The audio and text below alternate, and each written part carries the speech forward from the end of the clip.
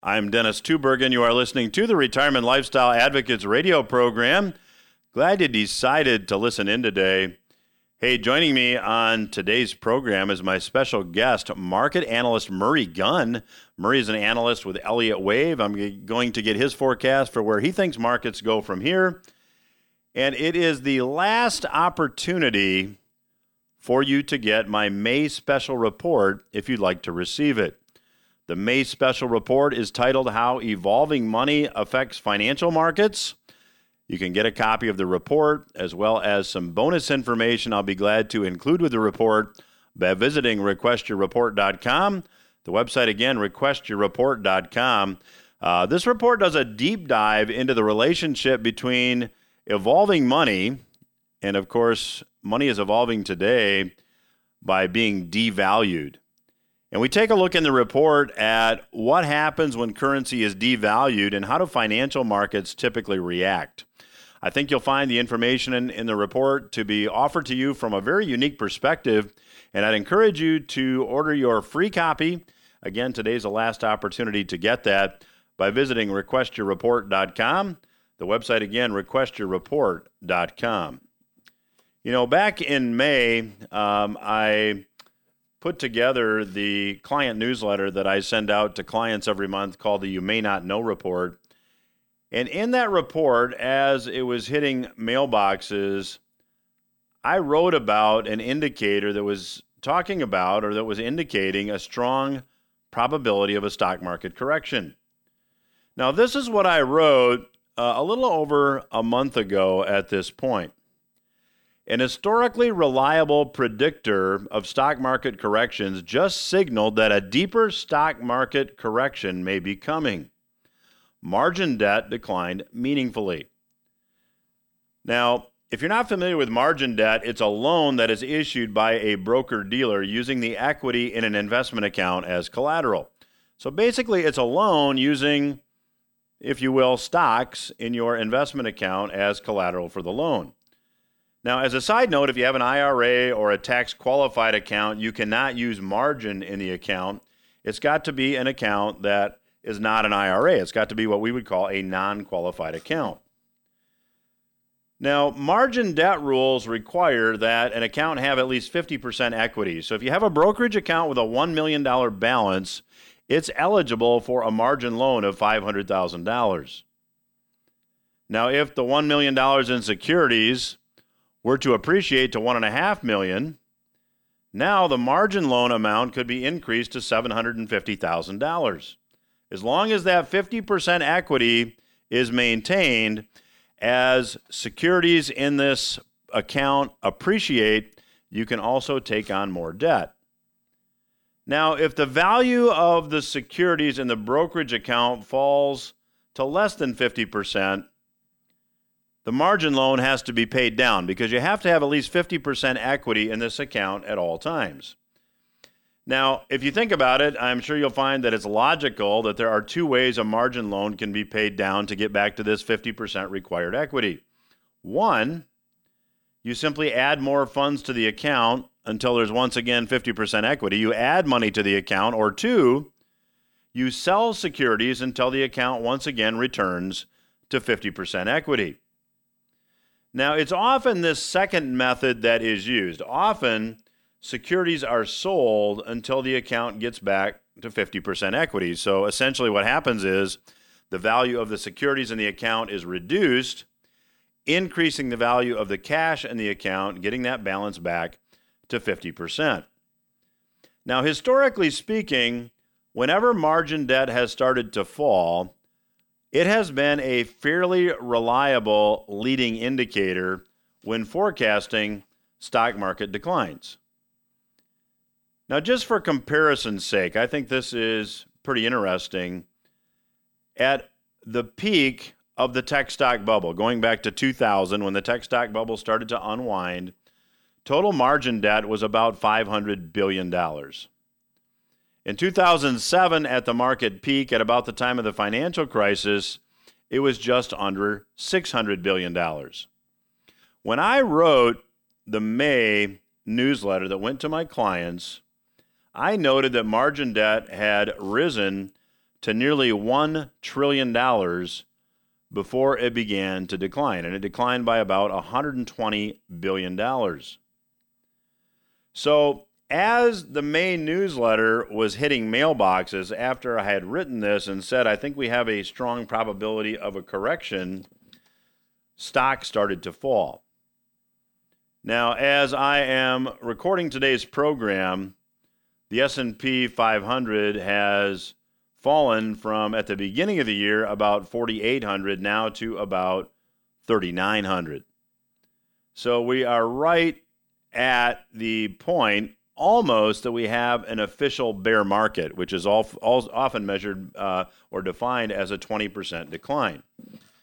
Now, when you look at market statistics of late, and you compare these statistics to other historical time frames, it's been a tough stretch for stocks.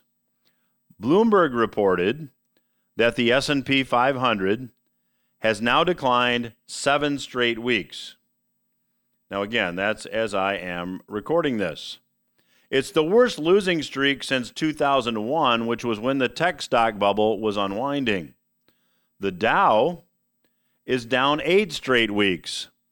That's the worst losing streak since May of 1923. It's 99 years since the Dow has experienced this many down weeks. Now, markets rarely go straight up or straight down. So from where we are now, I believe this doesn't have to happen, but I think the probability of a rally is pretty likely. When prices reach extremes, when prices fall or rise too far over long-term moving averages or fall too far under, as the case may be, we often see a reversal in price. So that would indicate that we would see potentially a rally in stocks here, which, again, would not be surprising. However, I believe the primary market trend is down. That will likely mean a series of lower highs and lower lows from this point, even though we're likely, it's possible anyway, I think highly likely that, in my opinion, that we see a rally from here. Now, meanwhile, the economy, and I'll talk about this more in the fourth segment of today's program as well, the economy is not very healthy. In fact, many of you have been longtime listeners to the program, know that in the first quarter of this year, on this program, I made the statement that I believe the United States was probably in a recession. Now, I still believe that's the case, and there's some news stories now that are jumping in and agreeing that that may be the case. I'll talk about those in just a minute. However, when you look at economic growth to this point, that growth has occurred because of artificial stimulus. Federal Reserve currency creation and massive levels of government stimulus have simply masked, in my view, the real state of the economy. But now that government stimulus has dried up, the real state of the economy is becoming more obvious, and there is a stunning development, in my view. Consumer credit card debt doubled from February to March of this year. I did not misspeak. Consumer credit card debt doubled from February to March, which leaves little doubt as to how consumers are actually dealing with rampant inflation. Now, Zero Hedge reported that February credit card debt levels were $14.2 billion. That rose to $31.4 billion by March. That is a huge increase. And interestingly, credit card debt is rising as interest rates are as well. And credit card debt went up, and there was no Christmas holiday. There were no Hallmark holidays, if you will, in there. So it just simply tells you that because the personal savings rate is down, people are dealing with this additional inflationary pressure by using their credit cards. And we all know that is a trend that cannot continue.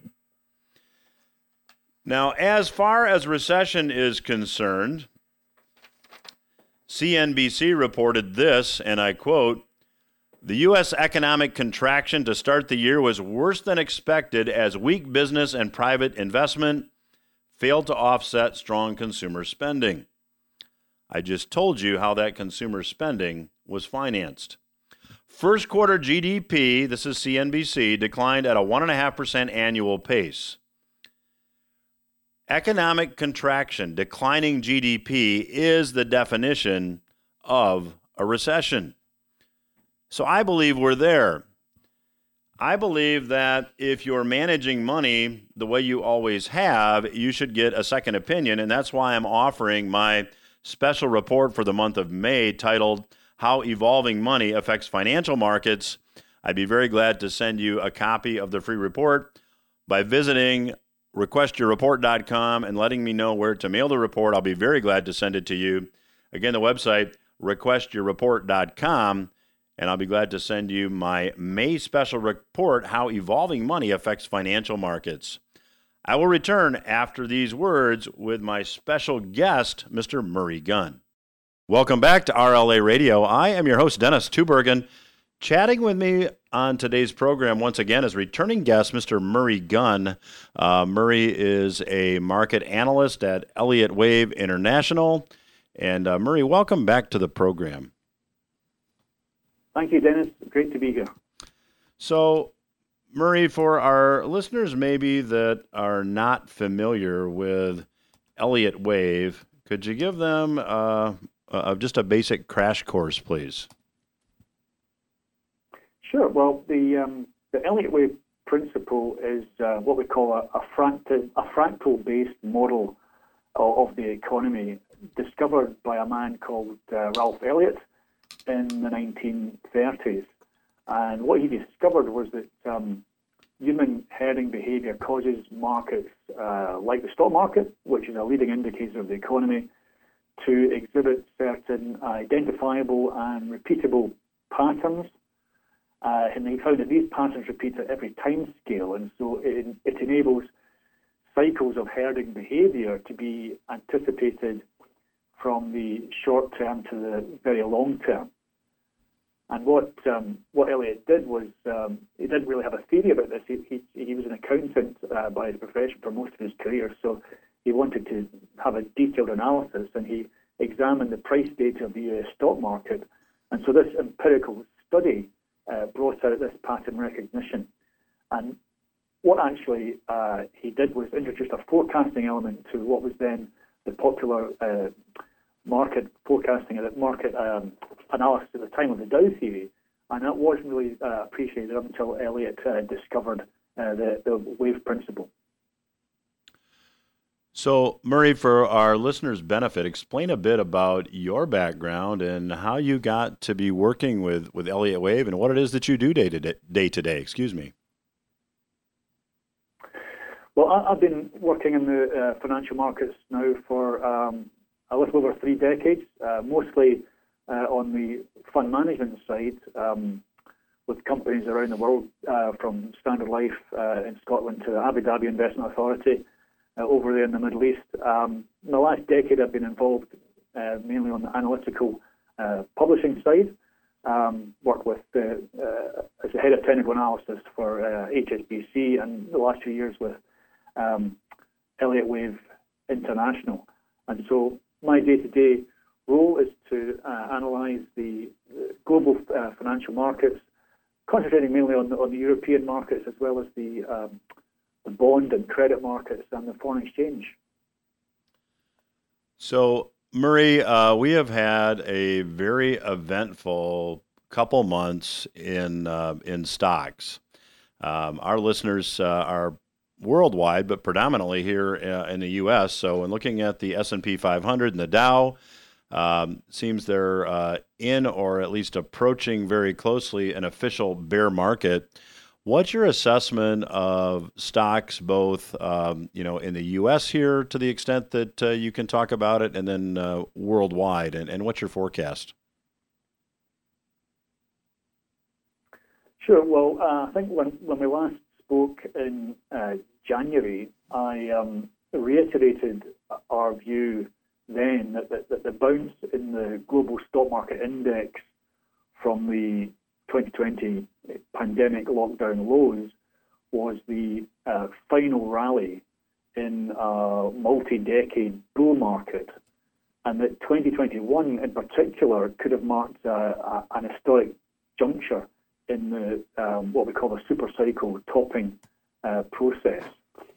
And that seems to be playing out now with the stock markets down over the last few months. Obviously, bond yields up. We've had a very grisly bear market in the bonds, and now corporate credit is coming under pressure as well, which is relatively new over the last few weeks. So there'll be bounces along the way, but if our model is correct, then this is just the start of a trend which could last for many months, if not years.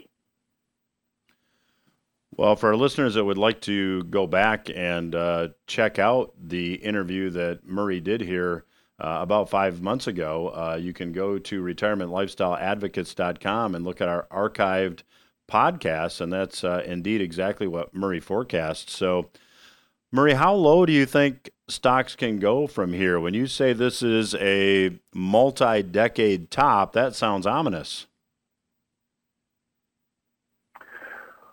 Well, certainly it's a trend, and if you look at the history of bear markets, a lot of people look at the history of the U.S. stock market in particular, which is fair enough, and bear markets, there hasn't really been an elongated bear market for the last 100 years or so. I mean, certainly the depression of the 1930s, the bear market in stocks was over within a couple of years before it bounced off the 1932 low.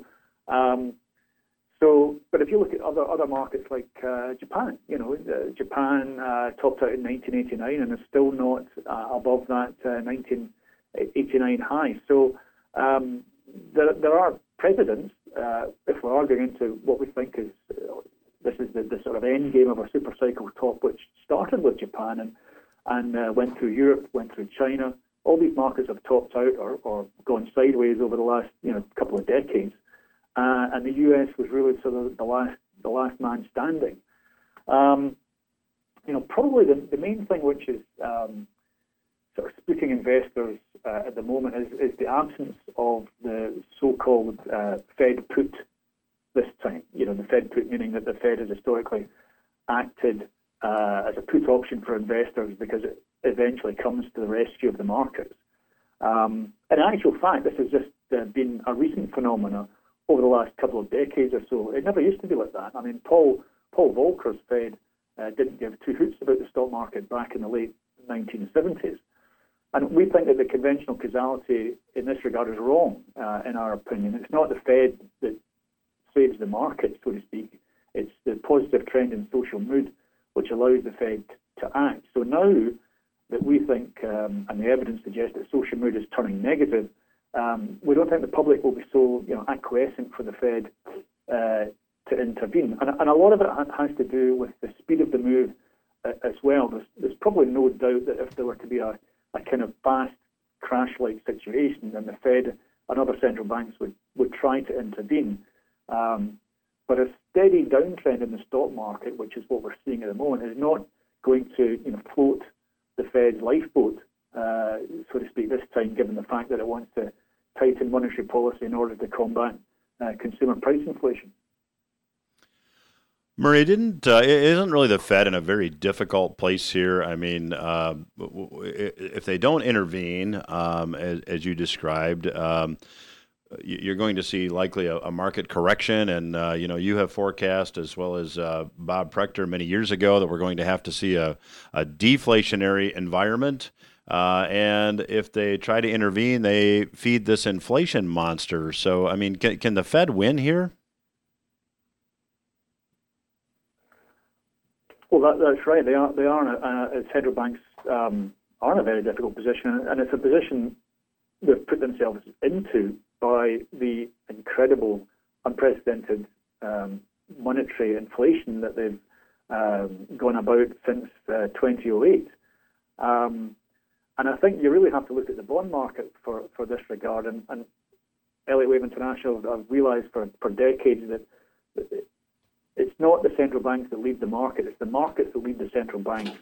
And so the Fed and other central banks tightening has come now is coming through this year because the markets have been dictating to the central bank, saying you have to actually hike rates, you have to tighten monetary policy, because the bond yields have been going up since over the last couple of years, something which we've been telling our subscribers about over the last 18 months, certainly, that to be aware of this bond bear market that was coming.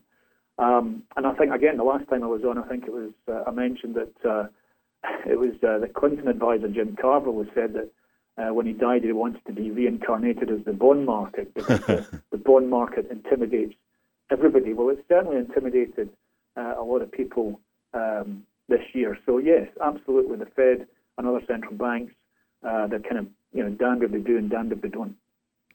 So this talk of a soft landing, do you see that as being a possibility? Or, last time you were on, and for our listeners that might like to reference it, and if you're just joining me, I'm chatting today with Murray Gunn of Elliott Wave International. The website is elliottwave.com. There's also a free book available there.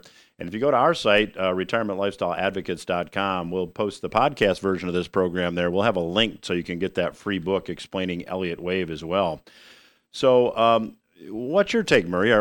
Is a soft landing a possibility, or are we headed for kind of a redo of the 1930s in your view? Well, it's after such an unprecedented bubble, which has been going on not just for the last couple of years, but really since Nixon closed the gold window back in the 1970s, and since fiat currencies started, there's just been this incredible bubble in debt, and this is the sort of 800-pound gorilla in the room that people don't really want to focus on. And the fact that the debt, not just public debt, which we all kind of know about, is through the stratosphere, but private debt, and especially if you look at non-financial U.S. corporate debt, that's at the historical extremes, and what that means is that as interest rates rise, the debt burden becomes intolerable. And so therefore you have this situation of debt deflation where companies and individuals are forced to reduce their debt, pay down their debt, or default on their debt. So it's very difficult to see, if our model is correct, and we do have this downtrend in the stock market driven by negative social mood, then it's very difficult to see a soft landing. Well, my guest today is Mr. Murray Gunn. The website is elliottwave.com. Murray is graciously offering the listeners a free book as well. You can go to elliottwave.com or visit retirementlifestyleadvocates.com, and we'll post a link there as well. I'll continue my conversation with Murray Gunn when RLA Radio returns. Stay with us. I'm Dennis Tubergen. You are listening to RLA Radio. My guest today is Mr. Murray Gunn. He is an analyst with Elliott Wave International. The website is elliottwave.com. You can go there and request a free book about Elliott Wave. You can also visit retirementlifestyleadvocates.com. We'll have that link posted on our podcast. So, Murray, you said something that I think maybe piqued the interest of some of our listeners in the last segment. You mentioned that there's a link between social mood and stock performance. At least that's what I thought I heard you say. Could you explain?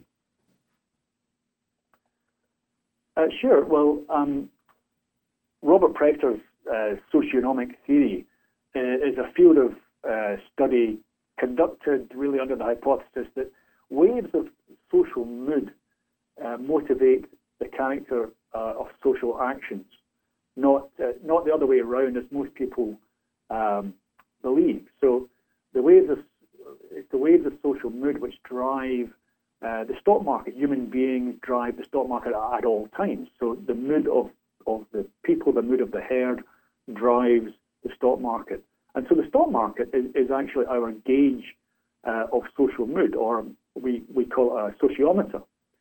And so our historical research has found that positive social actions, such as things like peace, inclusion, and consensus, they tend to proliferate with a positive social mood.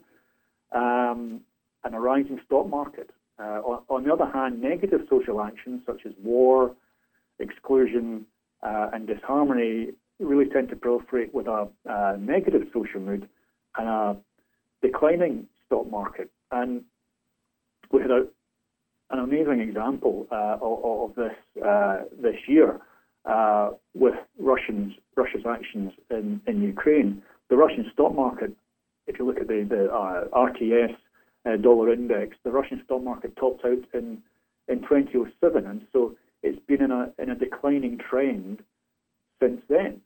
And you know, way before then, Elliott Wave had published about Russia and identifying the fact that it could, if it went into a bear market, have some serious repercussions. And over the years since then, we've mentioned it a few times. And coming into this year, we noticed that the pattern was certainly coming into what we call, getting a little bit technical here, but we call it a triangle pattern. And what we said to our subscribers in January of this year was that the pattern of the stock market, because it's driven by social mood and because negative social mood results in negative social actions, we said in January that it was probably highly probable that Russia would go into Ukraine. And so the not to get too doom and gloom about it at the moment, but there's a very similar pattern happening at the moment in China. If you look at the Chinese stock market, it topped out in 2007 as well. So there's been a 15-year negative social mood trend in China, which has driven the stock market sideways to lower. And given the historical research that we've done, after periods like this, so we're coming into this sort of peak negative social mood period in China, and so we should be on the lookout for negative social actions. And of course, we could say that we're already seeing that with the likes of what's happening with the Uyghurs and the lockdowns, the strict lockdowns in China. So, Murray, I want to go back and examine something that you mentioned, that we've got this big bubble in debt. And I think a lot of our listeners maybe don't completely understand or would like to maybe understand to a greater extent the link between debt and bubble creation. Well, sure. I mean, it's at the end of the day, Dennis, it's all driven by social mood. And so as social mood is trending positively, then people feel happier, they feel more optimistic. Because they feel more optimistic, they want to take on more debt, or they feel happier taking on more debt because they don't see anything bad happening in the future. And so the debt comes on, whether that's in the form of debt to buy a bigger house or debt to invest in the stock market, or even, as we've seen recently, debt to invest in the crypto bubble, which is quite alarming. But this is what it's all about. Is that the positive social mood means that people want to take on debt, leverage, and that fuels the stock market bubble. So, Murray, when you were on, in fact, in January, it was January 23, so a little over 4 months ago, you forecast that the bond market was ready to start declining. So let's talk a bit about that, if we could. When you look at government debt, worldwide, and again, most of our listeners are here in the U.S., we have debt levels and unfunded liabilities that can never be paid. So given that we've just had a literally 40-year bull market in bonds, what are you forecasting as far as this bond bear market is concerned? Well, it might come in a couple of phases, and we're certainly seeing the first phase at the moment.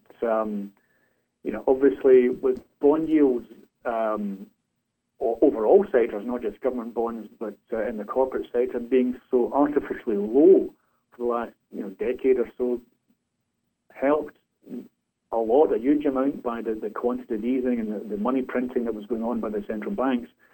with those bond yields being so low, it encouraged a very high duration in the bond markets, a very high what we call duration sentiment, duration allocation in the bond market. And that meant when the bond market did finally snap and yields started to go higher, it meant that the price decline was even greater.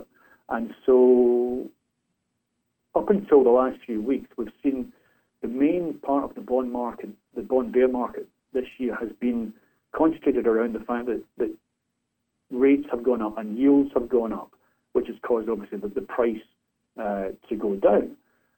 What's interesting now is that we're going to be seeing the second phase of the bond bear market, in that, up until recently, what we call corporate credit spreads or corporate bond spreads, so the yield spread between, say, junk bonds or higher quality bonds relative to U.S. Treasuries, they'd remained relatively stable. But over the last few weeks, they've started to accelerate higher. And so what that means is that people now see the differences from maybe, February, March time, where people didn't really see the effect that the rise in yields was having on growth, that now people are thinking, well, the economy probably is going to go into recession, and therefore the risk of corporate default and what we call yield spread widening is going up. And if you look at what happened in previous cycles, certainly in the Great Depression, corporate credit or corporate bond yield spreads were much higher than they are currently. So there's a lot of scope for a bear market in the corporate bond market now, as opposed to the government bond market. But we still think yields across all sectors will continue to go higher. So, Murray, big picture economic question, if I could, please. There are those that are in the camp that the Fed will reverse course and we're going to see a hyperinflationary outcome, a hyperinflationary depression, if you will. There are those in the other camp that say, no, we're going to see a huge period of deflation. Do you have an opinion on that? Well, we've seen the inflation already. I mean, the Fed has been hyperinflating since 2008, and that's the reason why, or one of the big reasons why, the asset markets became inflated, and now obviously that's feeding through into consumer prices. In a very broad macro sense, it's interesting what's happening at the moment, which points towards the deflation side. If you look at, actually, very relevant for this week, the World Economic Forum is back on in Davos this week, and deglobalization is a term which is appearing to be on everyone's lips at that event this year. Of course, the supply chain issues of the global economy have been given great prominence, not least with obviously the war in Ukraine, heightening concerns about food shortages, especially in poorer nations. But a potential reversal of the decades-long trend in globalization seems all of a sudden to be the big issue. Now, if you look at the data, actually deglobalization started back in 2008. If you look at the value of global exported goods as a percentage of the world economy, that actually topped out in 2008, the year of the Great Financial Crisis, and has been declining, since then for over a decade, after a multi-decade advance that it had from 1945. But this decline in globalization should really worry us all. Again, not to be too doom and gloom about it, but the previous decline in globalization on this measurement of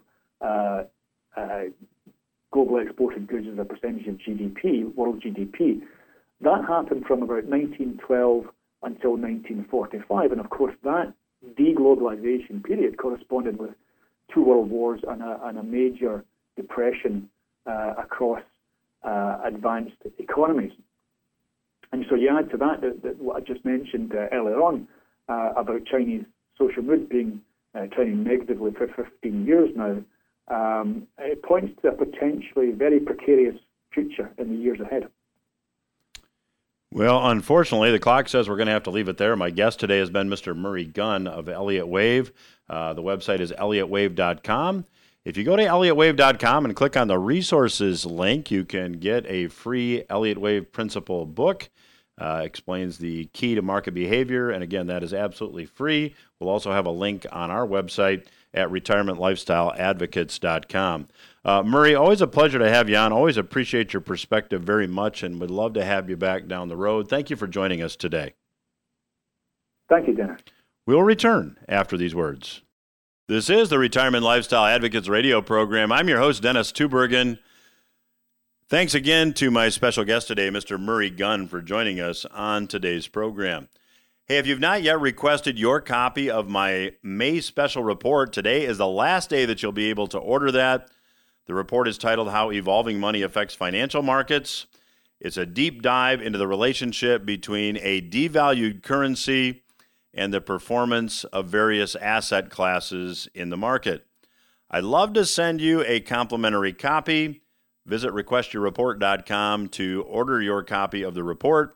When you go there and let me know where to mail it, I'll also be glad to send you some bonus information that I think you'll find to be very useful. Well, if you listen to the first segment of today's program, you know that I have been forecasting a decline in stocks for quite a long time.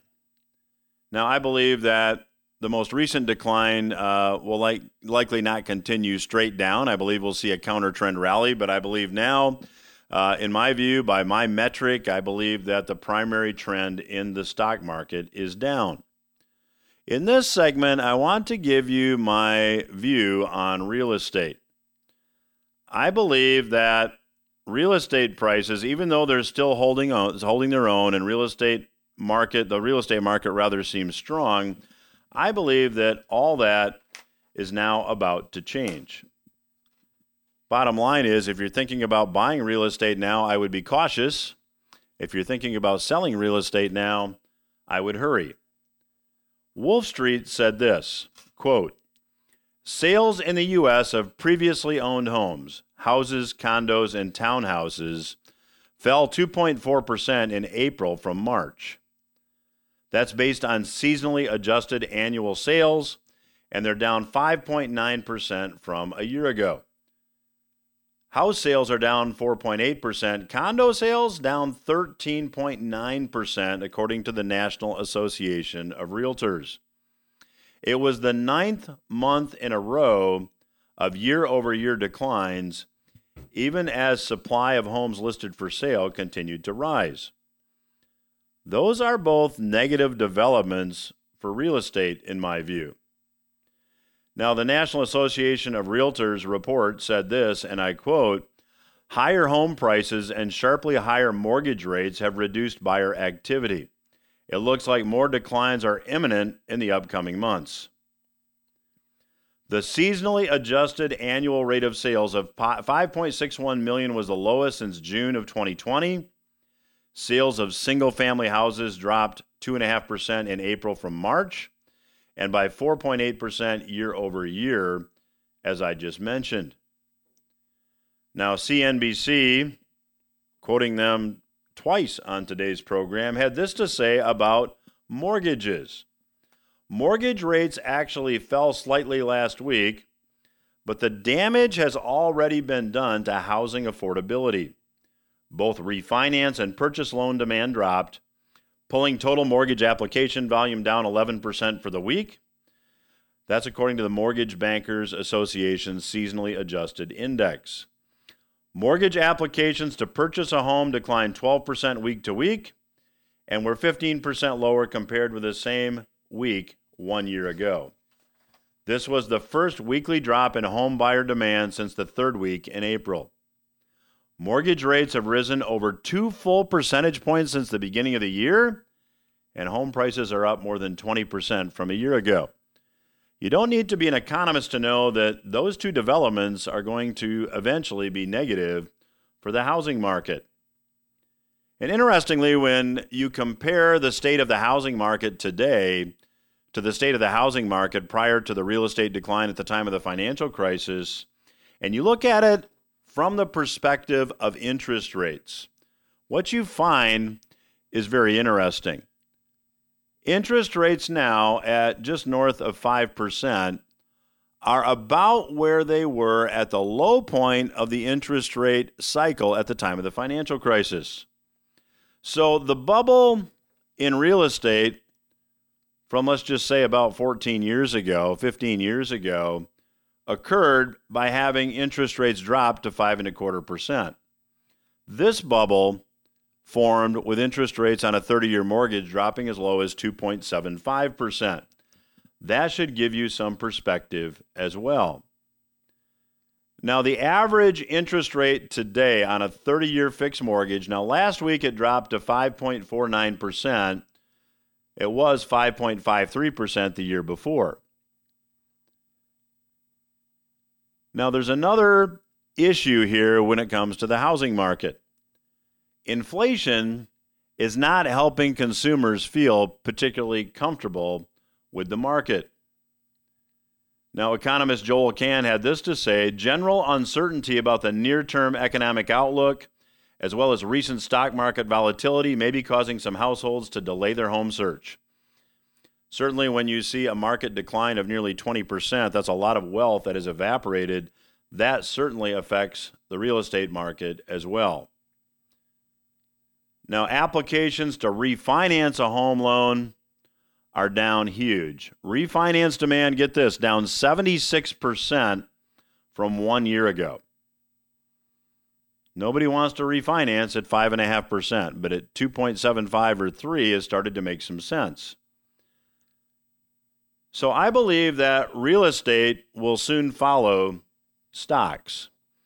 As I mentioned in the first segment, I believe that the primary trend in stocks is down, although I believe that we may see a rally near term.